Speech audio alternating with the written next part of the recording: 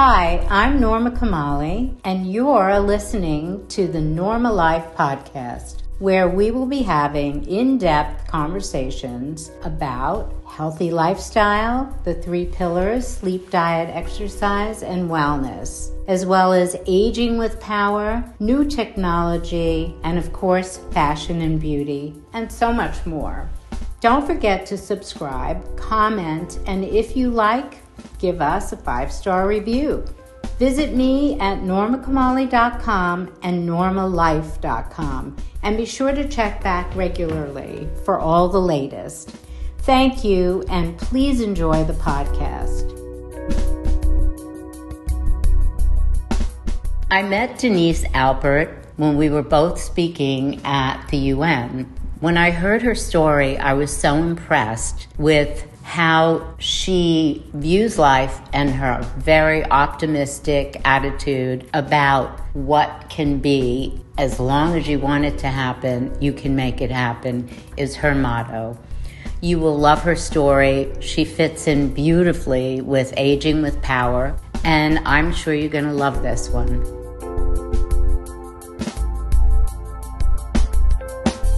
Thank you very much for coming to join me on my podcast. Thank you. I'm thrilled to share some great stuff that you'll be bringing to this podcast, but I'd love for you first to introduce yourself and tell everybody a little bit about your company and your enterprises. Well, thank you. Thank you so much for having me.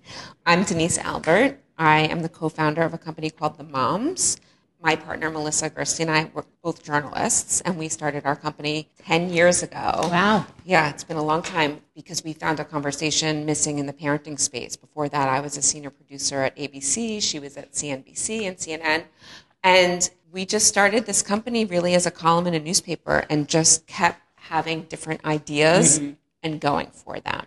And so we've had a radio show, we've had a television show, but mainly what we do is we host events with celebrities the same way they're going on different television shows promoting their movie or a book or a philanthropy, and we host an event for them for a community of moms and for media. But it's really about this incredible community of women who are looking for a community, a connection, a place to have conversations and learn about other people and support other women and support other entrepreneurs. And so we host what we call Mamarazzi events. I love it. And we've hosted just about 300 of these events, mostly in New York and Los Angeles. And we just love people and connecting and hearing people's stories and creating something. And so that's what we've done. So my first takeaway when I hear you talk about what you do, and I'm so happy that we met at another sort of event or experience. And the thing that I think we should talk about first is a little bit about you personally, because you are the story here, that you're a big part of the story, like many mothers and women. And your story is so full of inspiration and optimism.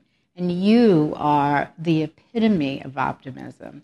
And I think, first of all, I hate starting a thing by asking someone their sign, but it's sort of like defining, first of all, your sign is what? Aries. Aries. And you were born where? April 5th in New York City. In New York City. And did you live in New York all your life? I didn't. I grew up, I don't love to say it, although it's a beautiful place. I grew up in a beautiful town called Port Washington, Long Island, which is a wonderful place to be raised. It's very diverse and a lot of really incredibly hardworking people. Yeah. But I was really bored in the suburbs. And so my dad worked in the city. My mother would bring us, there are 4 kids in my family, and we came into New York a lot for my dad's work and spent a lot of time in New York City. And I just knew at a very young age I needed to be here. Yeah, clearly. And so let's get a little bit of your stats. How old are you? Talk about 40. age right away. I am 45 and proud. Okay, good. I still feel like 28. Exactly. So do I. Right. I mean, your spirit decided to hang in at 28, My spirit decided to hang in at 27. Oh, so we're so similar. Yeah, no, and so that's where I am. Yes. And I have no understanding of my age, as you have no understanding of yours, because our spirit rules, right? I love that. That's so true. Right? In fact, a friend of mine had nursing homes, and he was trying to incorporate a new way to approach medicating elderly and all of that. And so he said, I want you to come in and make it a happy place. So I would do photo shoots and hair and makeup. And then I would talk to the women, and they were all, their spirit. I said, how old do you feel? You're 92. How old do you feel? Right. 27, Right. 28. Right. And I thought, that's really the key. It's the spirit. So now you have children. So I have 2 boys. I'm happily divorced, which is a great way to be, I think. I know that it's hard for some people. In my circumstance, we happily decided to split up. And I think that's really important. And I think even if it's not your choice, because a lot of people don't choose that, Right. then I think how you decide to live the rest of your life is really important. And so my parents split up when I was a teenager. And it's, there's a lot of emotions involved. And I was angry with one parent and then with another. And I specifically remember a time in college where I decided, it was a choice, Right. that I wasn't going to be angry. Angry. And I wasn't going to live angry. And they made their choices, and it played out a certain way. Yeah. And I had 2 loving parents, and it wasn't my problem. And so I wanted to sort of recreate that for my kids.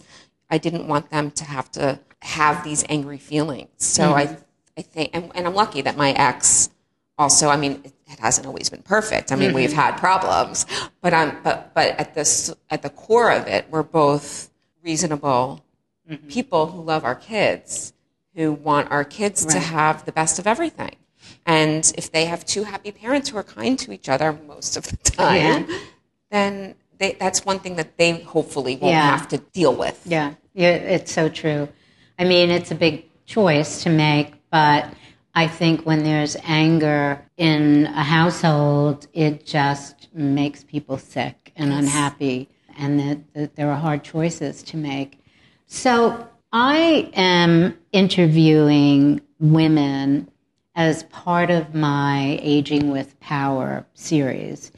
And I'm interviewing women who are part of a decade where there are certain passages and transitions that take place. And so from the 20s to the 30s, 40s, 50s, 60s, 70s, different things happen, whether it's hormones or life passage or just a general kind of challenge of that time. There's a lot that goes on. And I have been in business over 50 years and surrounded by mostly women, 98% women. So I've seen what happens through the years and these passages.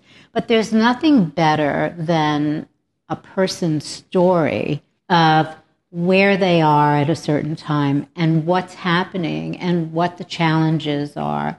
My goal with this is if I can help with solutions for women at different times, I understand some of these solutions, and they mostly come with healthy lifestyle. But you've had quite a few challenges. You're beautiful, optimistic, just full of spirit and never-ending ideas. But I think it's important to bring the reality and present the reality of your particular story that I think will be helpful for people to kind of take away where you've gone with all of this. Thank you. First of all, that is incredible coming from you, so thank you. I've walked on this street since I was 10 years old looking at your showroom, so thank you for that. And I think beauty is confidence, because when I wake up in the morning, this is not what you see. It's just not. It's not. I had my makeup done today. I called Glam Squad. It's $95 and worth it to be here with you. This is a wig because I had cancer, so my hair always looks great. So I had cancer. I was diagnosed at How old were you? 41. Mm-hmm. And, at that time, I had breast cancer. There's no cancer history in my family. There's no breast cancer history. I do not have a gene. I had a lump that I felt because I had a pain. And everyone says that cancer doesn't hurt. Right. But the first piece of advice that I like to share with any woman is if you have a change in your body, you have to listen to that. Because I had a pain. People say cancer doesn't hurt. There was no cancer in my family. And I went right to the doctor. Mm-hmm. And I had had a mammography 3 months prior. You're kidding. No. And I got a letter in the mail that said, your mammography is normal. Okay? Now, I did not read any further because it said, your mammography is normal. But when you read down, now the New York state law has since changed. Oh, my goodness. Now the doctor, I think, has to call you. But at the time, there was no law. And it said, your mammography is normal. And then underneath it, in smaller print, it said, but you have dense breasts, and you should follow up with your doctor. Now, nobody ever told me I had dense breasts. I didn't know what that meant. I didn't know that you're at a higher risk for breast cancer. I didn't know that if you have dense breasts, you should also ask for a sonogram or an ultrasound. I had never been told that before. And I have the letter still. Mm-hmm. So my mammography in August of 2015 was normal. And in November, I had a pain with a lump that was breast cancer. So I listened to my body, and because of that, I'm alive. Because if I hadn't, I think early detection is everything. I want to just stay with this for a little bit, because I think this is information that I experienced too, and we should share. So this dense breast thing is very real. 3 weeks ago, I went for my annual breast exam also. Which is great. And I have very dense breasts. Every time I go, I have to have mammogram, sonogram, and sometimes go back 2 or 3 times the same time to have mammograms over again. And sometimes have biopsies. Right. And so this is the norm for me. That's what I have to do. And it's always just traumatic sitting in the waiting room in your little pink gown. Mm-hmm. Everybody's looking in their phones, trying not to think that I might have cancer. What's the verdict going to be here? And women go through this all the time. But if you have dense breasts and you ever hear the doctor tell you have dense breasts, you have to take that very seriously. So I sat in the waiting room in my little pink gown, and I had a mammogram, and then they said, you have to come back. We have to do another one. Did another one. Then they said, go back in the waiting room. You know what? We need to have you come back one more time. So now at number 4, and the sonogram, I'm thinking, I don't know. And you want to say to them, what do you see? And each time they yell out my name, Norma Kamali, and these women look up because Norma Kamali, and it's like, oh my God. And so there's tissue that's folding over everything. They said, we're okay with it. Yes, come back same time next year, no matter what.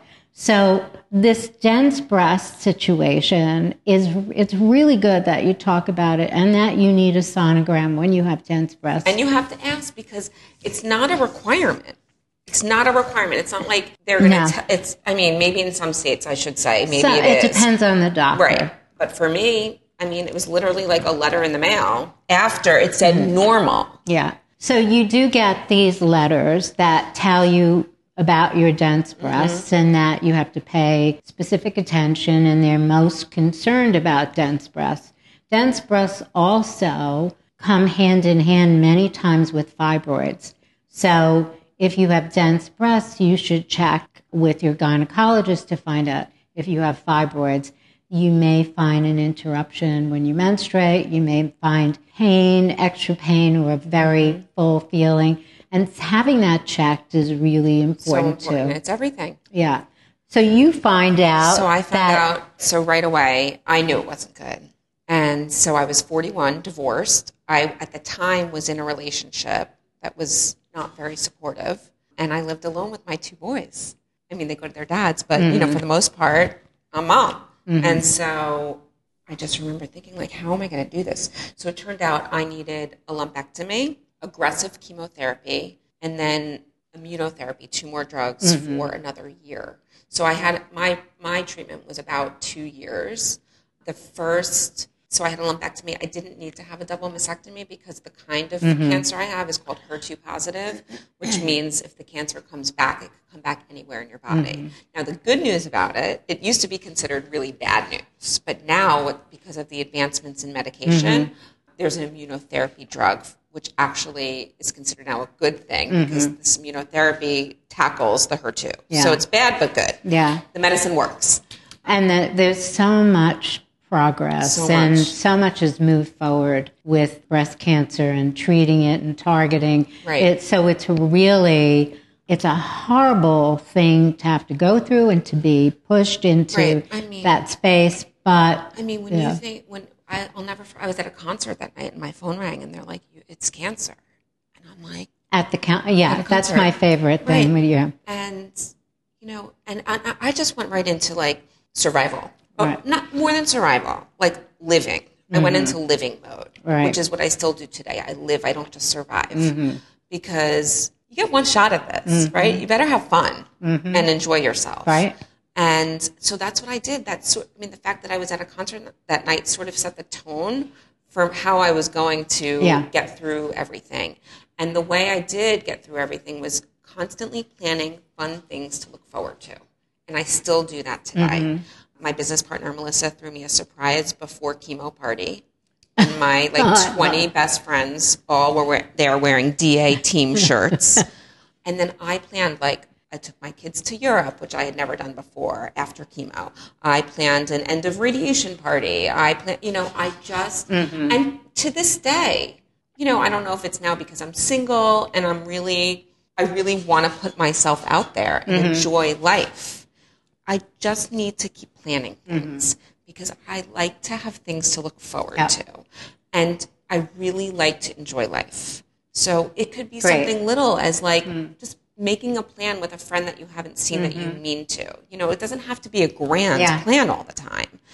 Today, this was exciting for me. It's like you need to book things and plan your life. Absolutely. And show up for your life. That is the best advice, and I do exactly the same thing. I'm always feeling optimistic because I plan, whether it's through the company, and I plan things that are fun and that new things I've never done before, but planning things that you can look forward to in the Aging with Power context.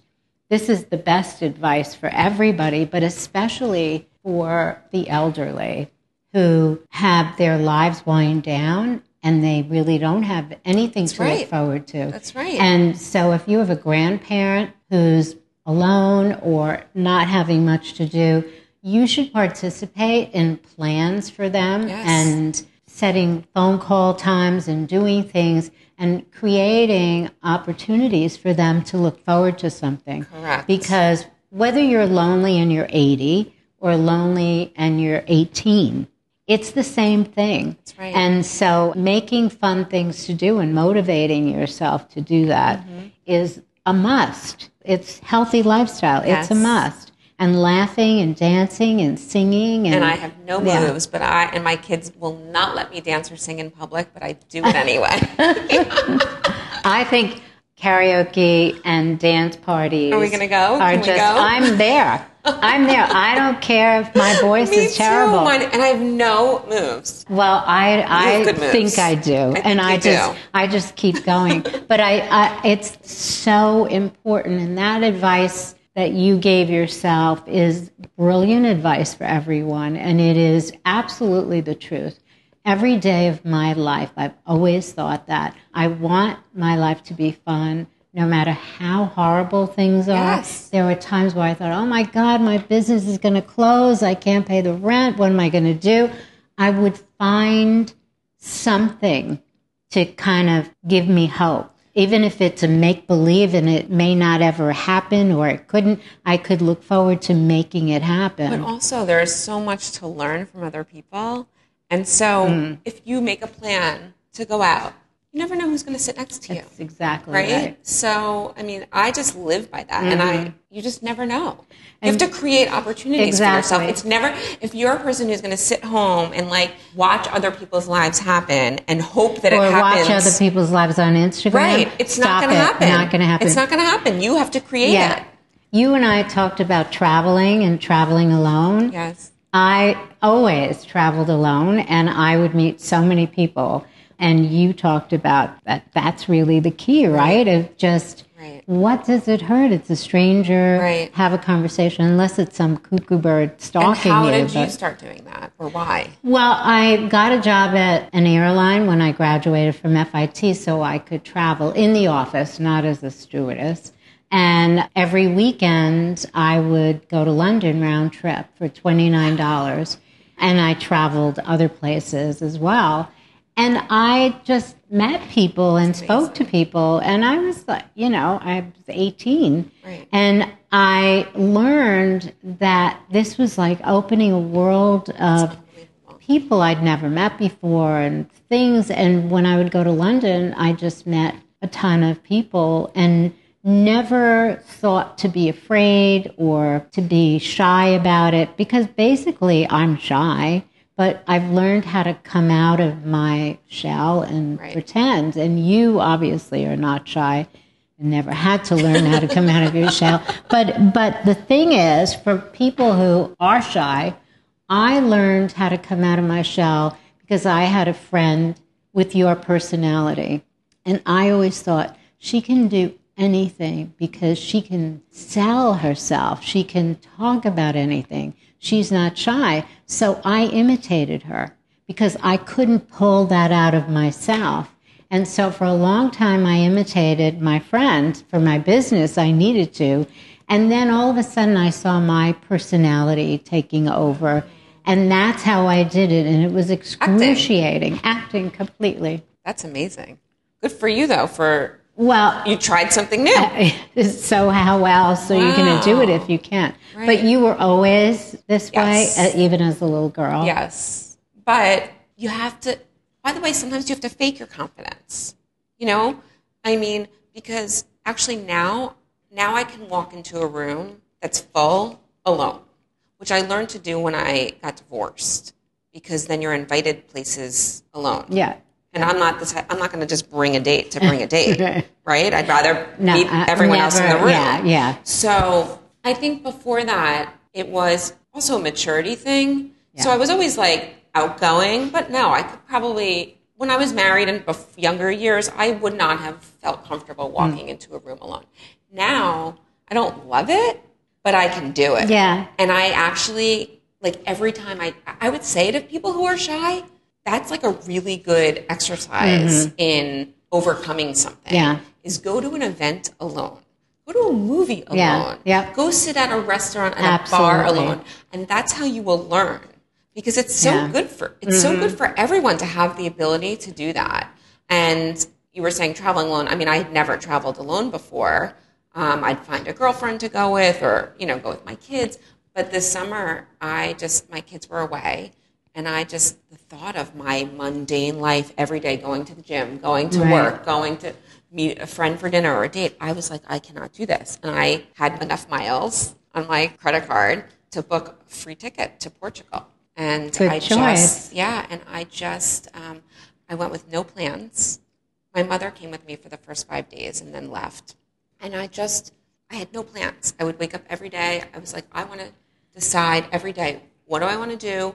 Who do I want to be? Where do I want to go? And I'm not a loner. I mean, I would book tours or go meet people, I enjoy that. But I loved, especially as a mother, our lives are very structured with kids for the most part. And so I just really wanted to just be and just wake up every day and take a walk, wander, figure out where I wanted to be. And it's the best thing I ever did for myself. I can't wait to do it again. Now I'm like, kids, go to your dad. Yeah. Like, I got to go away. I have to say, many years I would do a lot of traveling myself. Obviously, for work, I've traveled so much. I had a license in Japan for 25 years, 4 times a year.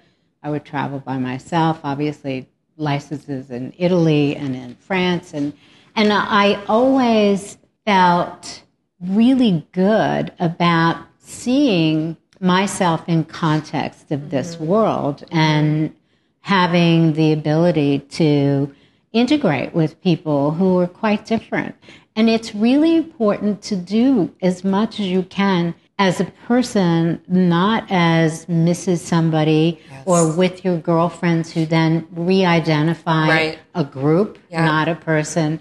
And being afraid, being fearful of the unknown, like you do, is reframe it in your head as an adventure. Correct.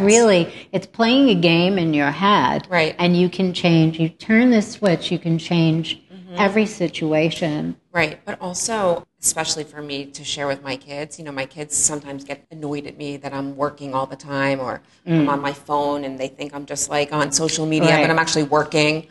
But I say to them, well, I'm working and that's why I'm able to go away or I'm able to buy you that new jersey that you wanted, and they really understand my hard work and how it actually pays off. And to me, that's the most rewarding part of all of it, is that it's not something being handed to me. It's not, my kids really understand that I'm able to provide that life for myself. Well, I mean, it's a good lesson for them, too, because they'll understand that this is what a woman is about and that your value is important for them and that they, in that context, the women they seek out or feel comfortable with will have the same values you have, which is great.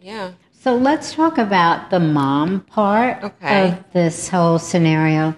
So in your 40s, I'm just going to do a very brief thing, but your 40s are really fantastic because by the time you get to your 40s, you have sort of been developing your persona. And when you're in your 40s, you know who you are. Correct. You got it down. You're at a plateau that you earned. And now you can sort of make shit happen. Love that. You can really make it happen. And you know it. And so going for it is really the big key here. And in your 40s also, you have already started to see, I have a few little lines from the sun that never went away. Or more than a few. I feel like my skin's not the same, or my hair isn't exactly so. All of these things, or I don't know, I used to feel a little thinner in my waist. And so you're noticing some things, and this can be even if it's somebody who works out and is religious about it, it's still a reality. So this is sort of the subtext to the 40s.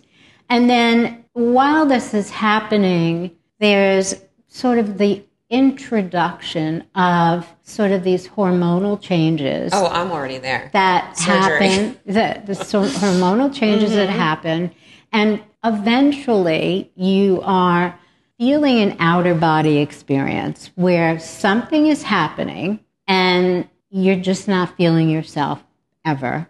Moments of it, but then ever. And it starts to undermine this great plateau that you have going.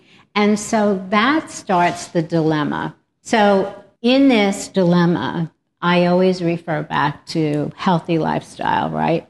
If you're sleeping, you're eating properly, and you're working out, you can own it. I totally discourage drinking alcohol. When, on your 40th birthday, you celebrate with something else. Wine. Well, I like my wine. Well, I might suggest that you take a look at that. And if you do, make it minimal. Make the glass smaller. Do that because it's really, really, really critical. It makes a big difference. And if you go to my podcast, you'll see quotes from doctors who all are now saying this, especially, and there are different times that this is important, but in your 40s, it's really important. But adding to all of this, and I won't get into all the things you can do in your 40s that are tips, but alcohol is one I'm starting to talk more about because I keep hearing more and more data now. But you now also have children And as a mother, so yes, you're a woman accomplishing wonderful things in her career, dealing with life's stuff, and you have children. So tell me what your approach is, and your whole world is this mom's thing that really is a support system for other mothers. Right. Where do you find the best advice and the best support comes from? I think the most important thing is talking openly and honestly and not pretending that these things aren't happening to you.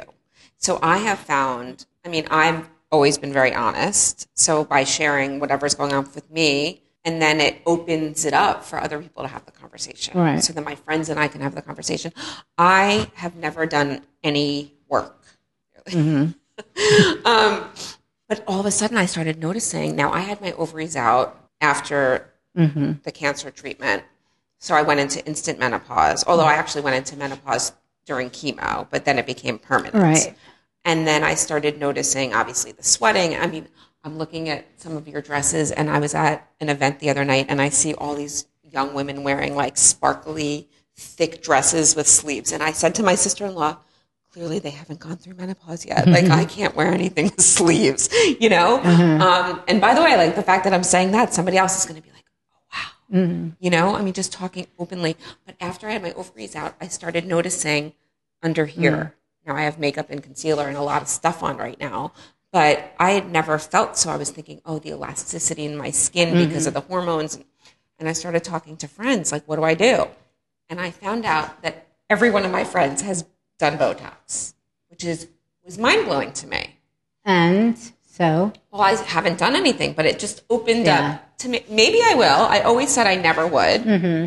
But I can't say never now, although I'm worried about medically because I'm allergic to a lot of things now. Yeah. So I probably won't. But, you know, it made me realize not to judge others either, right?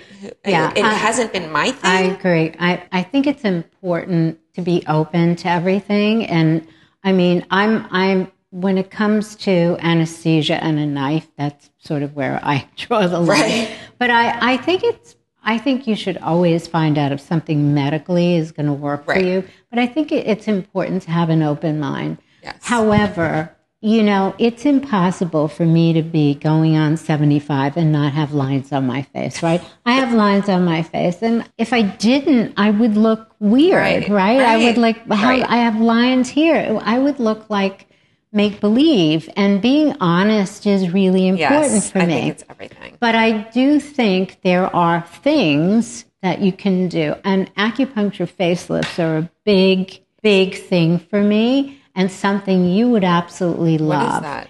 Well, I have a podcast now that is the last one I did with an acupuncture doctor that I sought out. And I'd love you to listen to it. Will. And you might have an open mind to it because it affects your whole body and your face. I've done acupuncture. Well, but there you can do it for your face. So there are a number of things. Right. And I don't know all the things that people do, but there are a number of things that you could try. Yes. And if it feels right for you, I think it's good. But I think working out so that's everything is everything. Everything. And that's why you look as good as you do, because working out has everything to do with, this is something that you can't get rid of. Your genetic, skin right? here. No, as you age, your skin gets looser and everything drops. Right. But I think I would have more if I didn't work out every day. Yes. Right? And if I didn't work out every day, my face would be dropping more than it does. That and alcohol again, which is very aging, and food like sugar, very aging. Well, I changed everything when I was sick. I was always a healthy eater, but I worked out throughout chemo, which sounds crazy, but you do as much as you mind, can. it's very important. It's for your mind. Yeah. So I would go to spin class on days that I could, usually the week after chemo, but I didn't sweat. You do what you can. Just do. Yeah. It's more the very mental important. And the emotional, just to be there, be a part of something that feels normal for your life. So when you had your ovaries out, and Did you do any hormone replacement? I can't because of the kind of cancer that I have. Okay. So that's been a little tricky. Well, I was worried. Are you talking about relationship-wise? No, no, Okay. no. I was worried about that. That's not, no. There's always, where there's a will, there's a way. Yeah, I can't. I'm estrogen positive. Oh, okay. So I can't do any hormone replacement. And that's the key, to always find out what works for everyone individually. It's really important because there are things you can do. The worst thing to do, and I was having lunch with someone last week, and they said the doctor prescribed antidepressants. And I said, please do not, because your body produces serotonin. And when the serotonin drops, and it often does when you go into menopause or even perimenopause, that's when you feel depressed and you don't feel good. And what's the medicine for serotonin? Doctors on my podcast, you know what the medicine is? Working out, eating healthy, staying away from those negatives, and sleep. It's everything. And that's how you raise your serotonin. Antidepressants replace the serotonin, and so the serotonin goes down, down, down. The antidepressants then become it. And when you want to stop, you're at rock bottom, and it's rough. Right. I mean, I see it in my older son specifically, who really needs to do a physical activity every day. Right. And whether it's yoga or hiking or just being outside, it changes everything. Yeah, everything. It does. I am one of those people too, where I crave it. And if I miss a class, I love classes because they're very competitive. And of course, when you have personality that's competitive, it makes it better. But I always find something before the day ends so that I do that and I feel so much better, not just physically, but emotionally, to just have all of that out. And then it's like I saw on your door the sign that you have meditation here every day. Yes, we do. I mean, shouldn't every business do that? You know, in the Middle East, they have a call to prayer. If you've ever traveled in the Middle East, and everybody stops 5 times a day, they close their shops, they do everything, and they all run off and short prayer, and then they go back to work. And to me, it's brilliant because they're all stopping and not thinking about their businesses, not thinking about everything, and they're focused on whether it's a prayer or whatever. And meditation to me is the same thing. And I wish that everybody had to do it and, you stop and you do it. Since that is not going to happen in a democratic country, we definitely can impose it on ourselves. And this was my staff, actually. Prior to New Year's, we all talk about our New Year's resolutions, and they mostly were saying, I'm thinking about meditating, or I'm going to continue to meditate.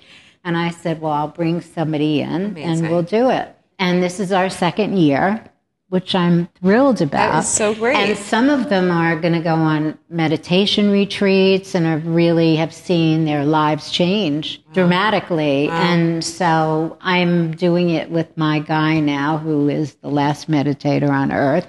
And he is starting to do it as well. And it really is extremely helpful at any age. Yes. And it probably a great makes tool. Everybody the mood also here, right? It really does. Yeah. It really is super helpful. Do you meditate? A little bit. I started with 5 minutes. So my son, like I said, the one that does the hiking, and so he does it and has taught me, actually.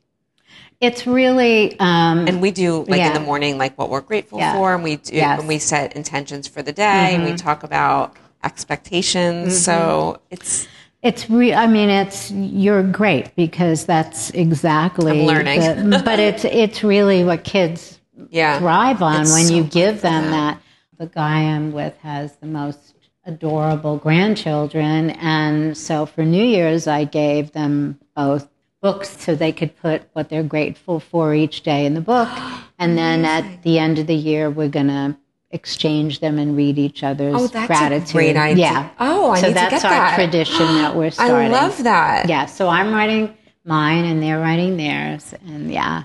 So like you said, it's just creating these rituals at an early age that change, everything. The same with food. How do you handle food and your kids and the relationship they have with food? So I'm not the best with food because I'm picky.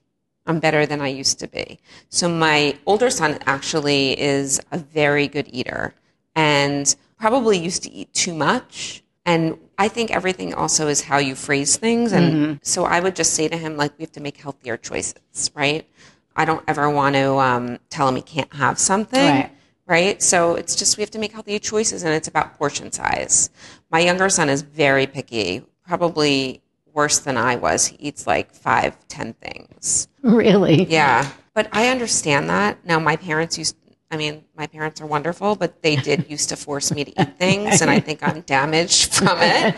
I call myself a quirky eater. I don't eat seafood. I don't eat meat. I eat chicken. So, I call myself a fake vegetarian, but mostly a vegetarian. But my younger son, I vowed to never force him to eat anything, and his dad does not agree with me on that. So his dad will try to get him to try new things. He doesn't really force him, but I'm just like, let it go. Just let it go. I think the more that you force or talk about something, it becomes a bigger issue. Yeah. So, I respect my son for his wishes.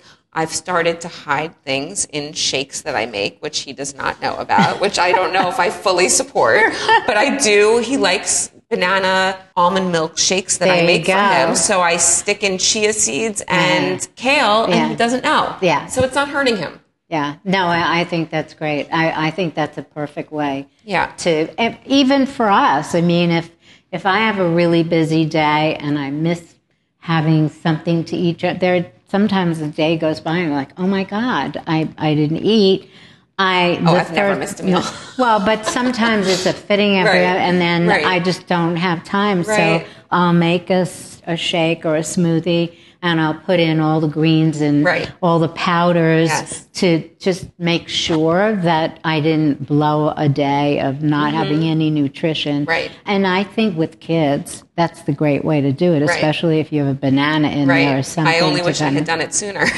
Well, but you know what? There wasn't as much access to really great nutritional supplements that you could put in. And it wasn't always as important to me. But as we get older and realize how important it is, it became more important to me for my kids. Yeah, starting young, and they start to develop a taste for good food. And I didn't do that. I definitely failed it's very in that hard. way. It's very hard because everything, I mean, if you go in a supermarket, aisle after aisle, there's food that will kill you. Yes. Absolutely, food that will kill you. I've gone up and down aisles in supermarkets, and I do it like a drive-by because I was like, there's nothing here, nothing here. And it's a sin that's what we have to offer to a population, and healthcare is so expensive. And insurance is it's so expensive. So how can we change overall health and perception of how to eat with kids if every aisle is contaminated with toxic food? It's so bad. I know. I only wish actually it was more important to me when my kids were younger. So but that comes with age. Yeah. So what's your whole mom's approach with the women you share these conversations with? What's the most talked about topic for mothers who have careers and are trying to balance everything, single or married? Yeah, a couple things. I mean, one of the questions that always comes up is doing it all, right? And I think I spoke about this last time. My whole thing is, everyone's all is different. So it's to me sort of a silly question because my all is different than your all. Right? So I might be doing my all today, and you might look at me and be like, that's crazy, Denise. That is so not all, right? But for me, it is. So it doesn't matter what it is for you. Yeah. And so that's one topic that people love to debate. Can women have it all? Well, of course you can, because your all is different. You might go to work and come home and not make dinner, and that's good enough for you. For somebody else who wants to sit at, a family dinner at 6 p.m., 4 courses cooked, like that would never be important to me, you know? So that's one topic that I think people talk about. The other one that we love talking about now that I think is really just women going back to work. A lot of women that I know have either taken off or not necessarily going back to work or switching careers as the kids get older. Right. And that's a topic I love. And it's something I'm also experiencing, you know. Like I said, my business started one way and we've sort of we didn't have a business plan, which we sort of used to joke about. But I'm glad we didn't, because if we did, it would just be, it would have been so broken. small, and it wouldn't have gone anywhere. Yeah. And so for some people that doesn't work, obviously. But I think the ability to change directions is powerful. And it, you know, not everybody can do it, right? I mean, some people can't just pick up and leave their jobs, and I didn't do that either. I mean, I started my company while I was still working full-time for 3 years, and we did this on the side, which I think is the realistic way to start a business. The best advice. And so I think just because you might need that paycheck every week or every other week, it doesn't mean that you're stuck. It just means that you might have to work harder. And it may take a little bit longer, but it's done the right way. Right. And then you'll know when you're able to. You know, Melissa and I both worked for 3 years at another job, did this at night and on the side. And we knew when we were able to quit our jobs because we were finally making money to support ourselves. As much as we needed to at that point. And so, and even now, there's still more that we both want to do together and separately. And we support each other in that. And we still are working hard with our core business, which supports our families. But there's so much more that we both want to do. And we just support each other in that. So I think also women supporting women is everything. Yeah, and, very helpful. Meeting you, I mean, that's how I felt. And it's women supporting women. Whatever you want to do, if you want to change your jobs, if you hate what you're doing, you know, I believe you have to really you can't do anything successfully if you don't love it. So, you know, and a lot of people feel stuck, but again, you can start something on the side, hopefully.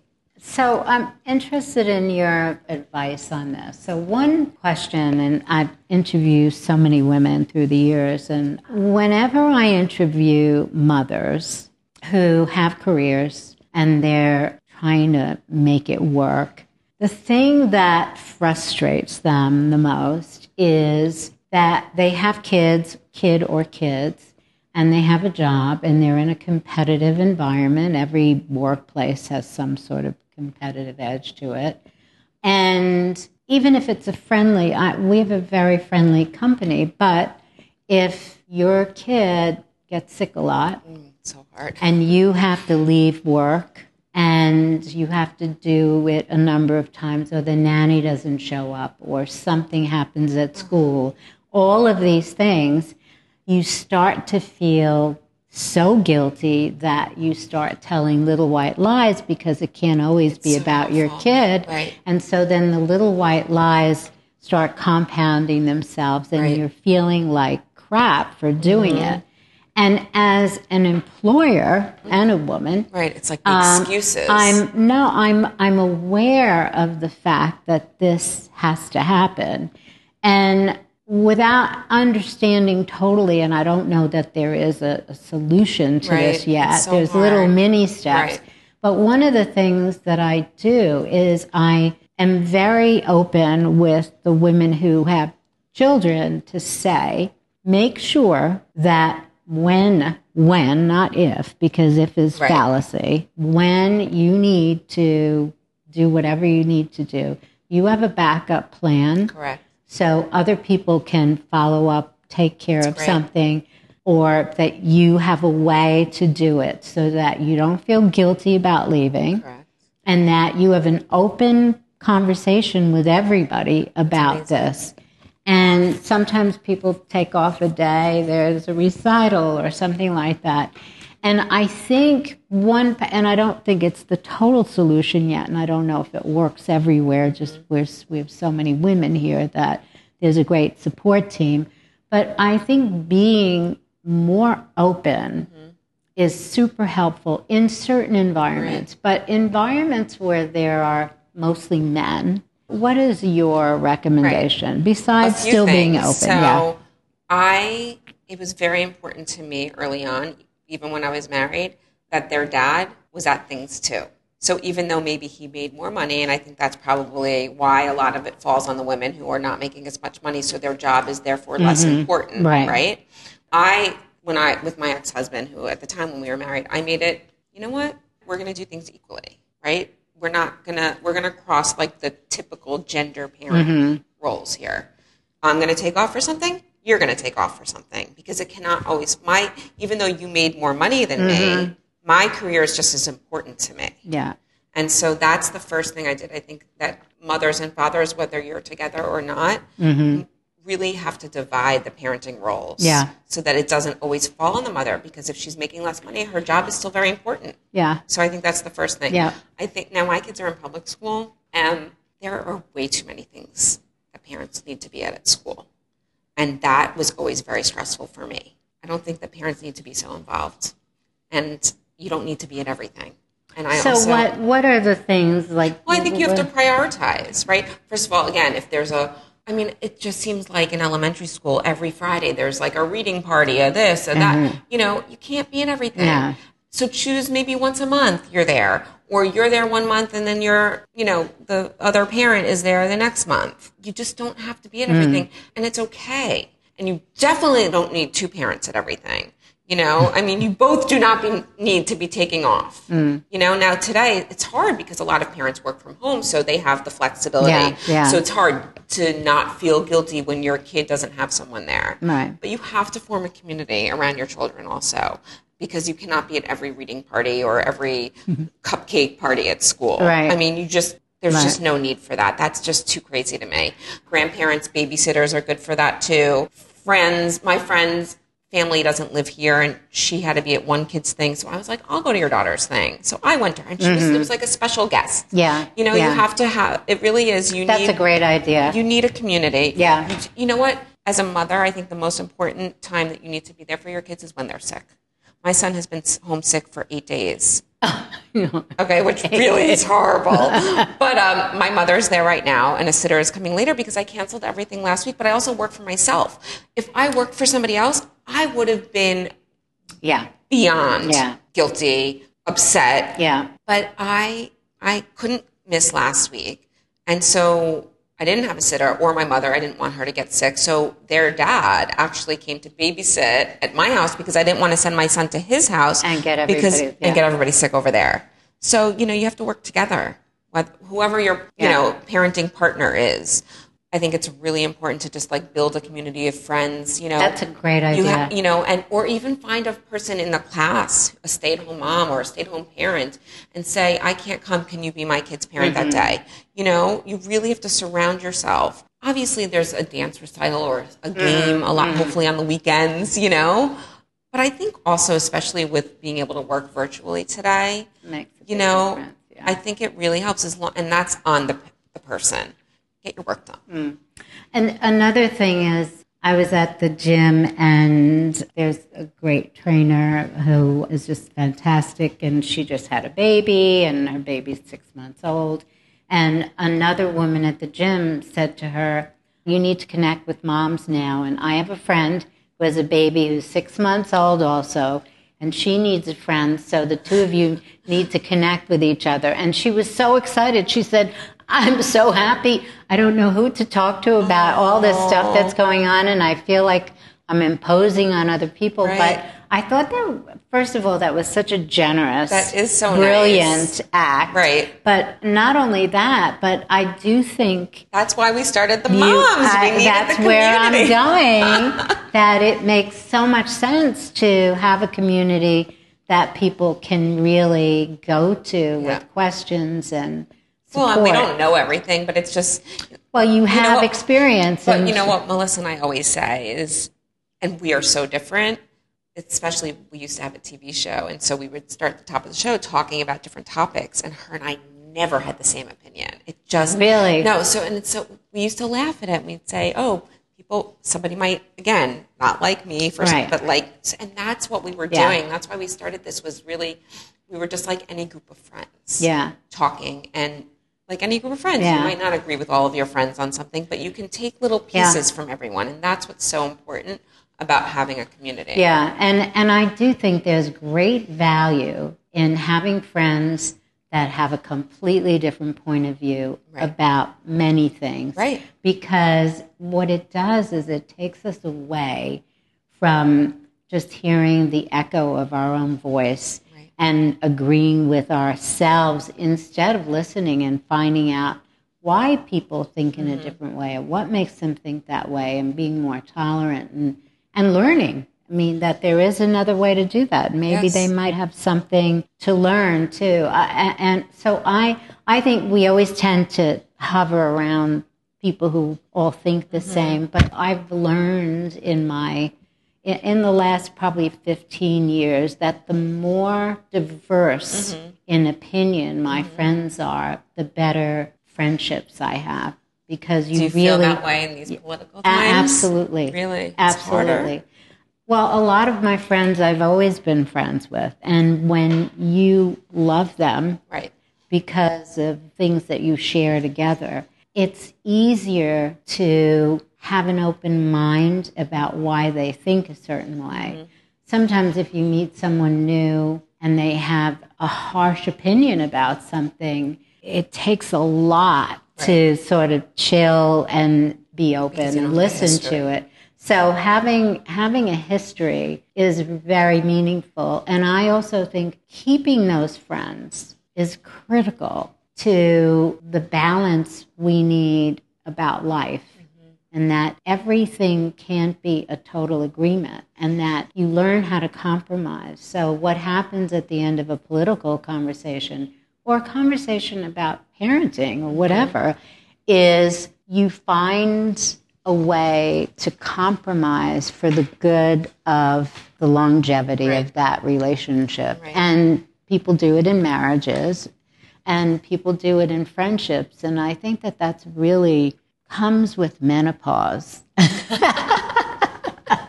Because what happens is once you're in full-out menopause, which you are not yet. No, I am. No, you still. There's something, I know you are in one respect, but then you'll... Oh, there's more? No, but you'll start to feel... There's an evolution that comes to 50 by the time you're 50. It's not just menopause, but it's sort of in that cycle. There's a calm and peace and a tolerance that allows patience. Oh, I'm there. Are you there? I think so. Oh, good. Oh, yeah. I'll tell you more off camera. Because the patience and that tolerance gives you the ability to listen to things that are so different from a belief system you may have, that give you the ability to understand. Because somebody has a different opinion doesn't mean they're wrong. And doesn't mean you're right. It's a different opinion. And very few people that you or I are going to meet are, crazy killers. They're not wild lunatics. It's just somebody with a very different opinion. And there is something really special about allowing yourself to be patient and understanding. And that truly comes with age. You're still frisky. You still, but and it doesn't mean that I'm not either. But that patience, I had to wait a long time to get to that point. I'm there in one way. By the time you move into 50, you'll understand. Like 50 plus, you'll understand what that is, and it's actually an amazing part of the next part of your life. I see that in my mother. Actually, I know what you're talking about. It's wisdom because you're not controlled by that electric energy, that hormonal energy, or that it's part of who you are through this process. But then that's when you have a whole other set of advantages that you don't, something to look forward to. I have lots to look forward to. So do you see yourself married again? I see myself with someone. I don't know if I feel like I need to get married, but I really do love being in a relationship that's good, which I haven't had.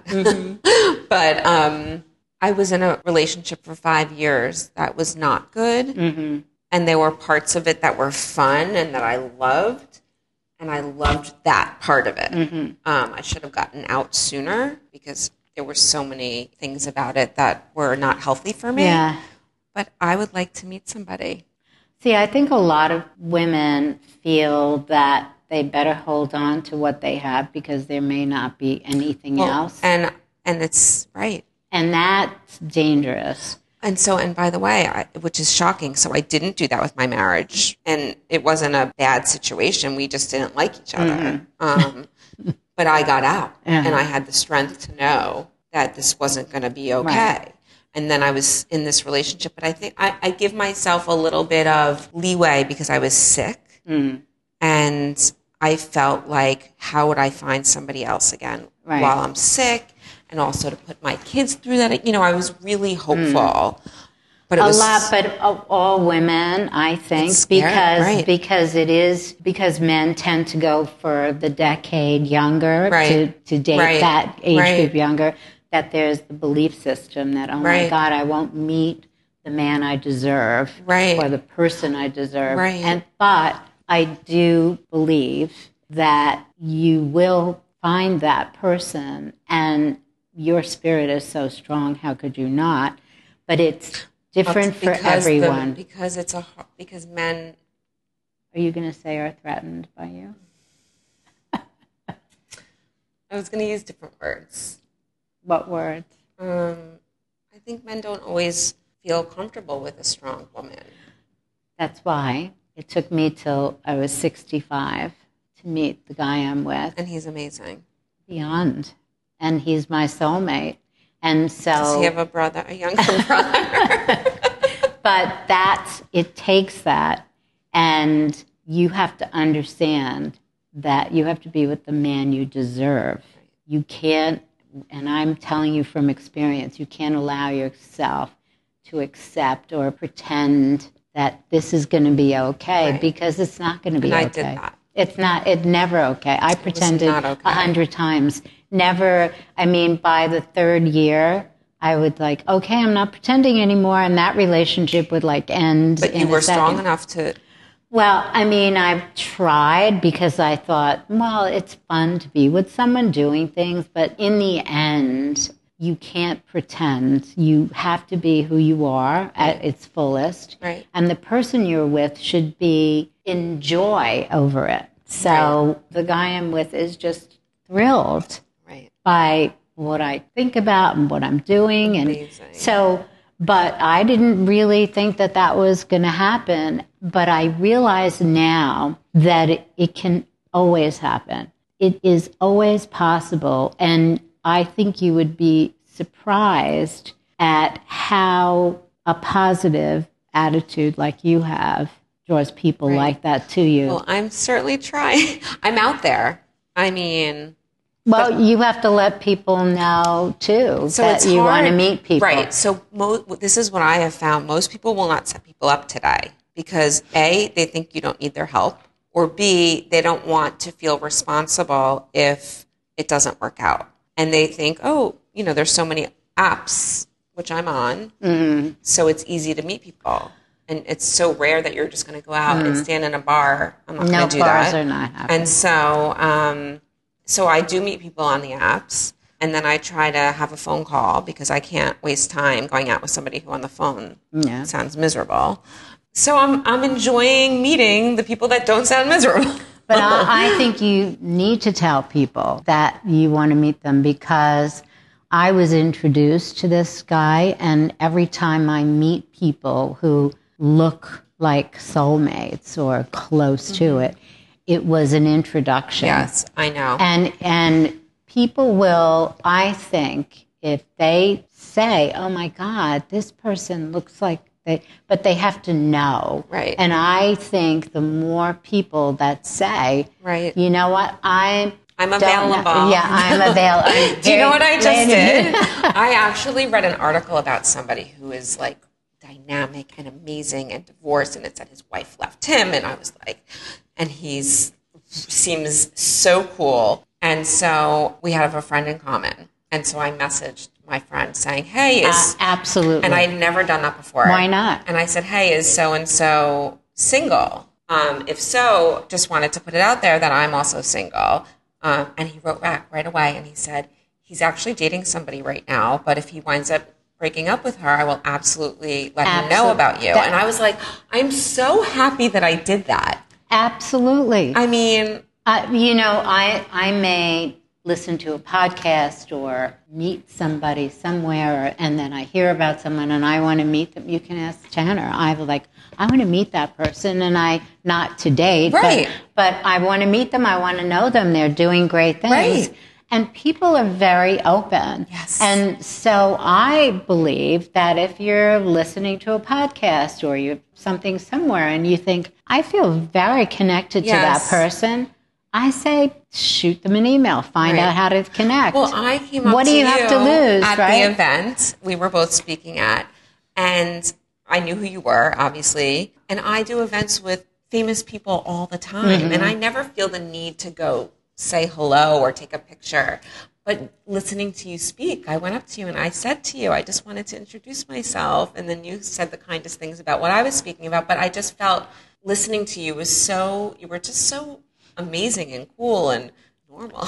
Well, I'm happy for you because I'm so grateful that you are here to show what spirit and what positive thinking is about. And I'm sure every day is imperfect, but that you say, okay, enough. Now I'm going back into my fool myself or do whatever to get to the next. Yeah. Well, and the thing is, look, there are some people that are born with imbalances and, but for me, how I feel every day is a choice. Yeah.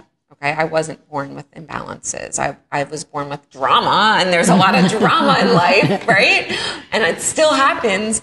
But how you handle it and how you decide to look at every day is a choice. Yeah. For me, not for everybody. No, I think it is for everybody, but it takes work, and it takes work to make a relationship work, and it takes work to find the people you want to be with. And whether it's men or women or whoever, I am a believer. If I weren't with my guy now, I would reach out. If somebody sounded great or was doing something great, I would reach out. If they were single, fabulous. If not, what do you have to lose? You do it for business. Well, exactly. You do it for business. That's exactly right. And a no is okay in business, right? So get over the personal whatever. That's right. And a no is a no.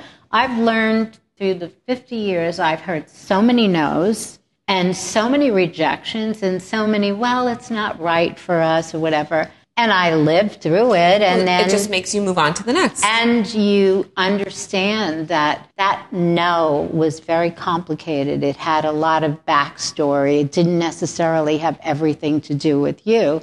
So say you reach out and somebody is seeing someone.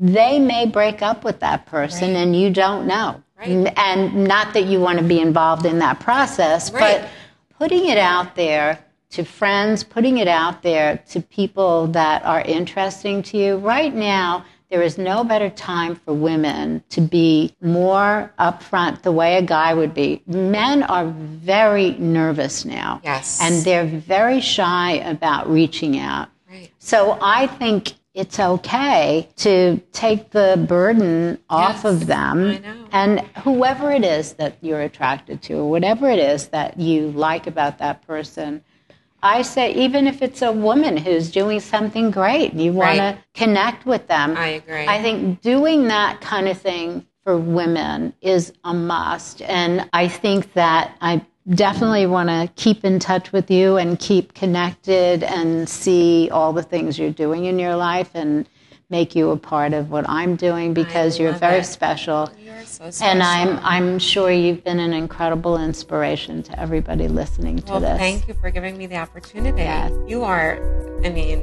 dreamy.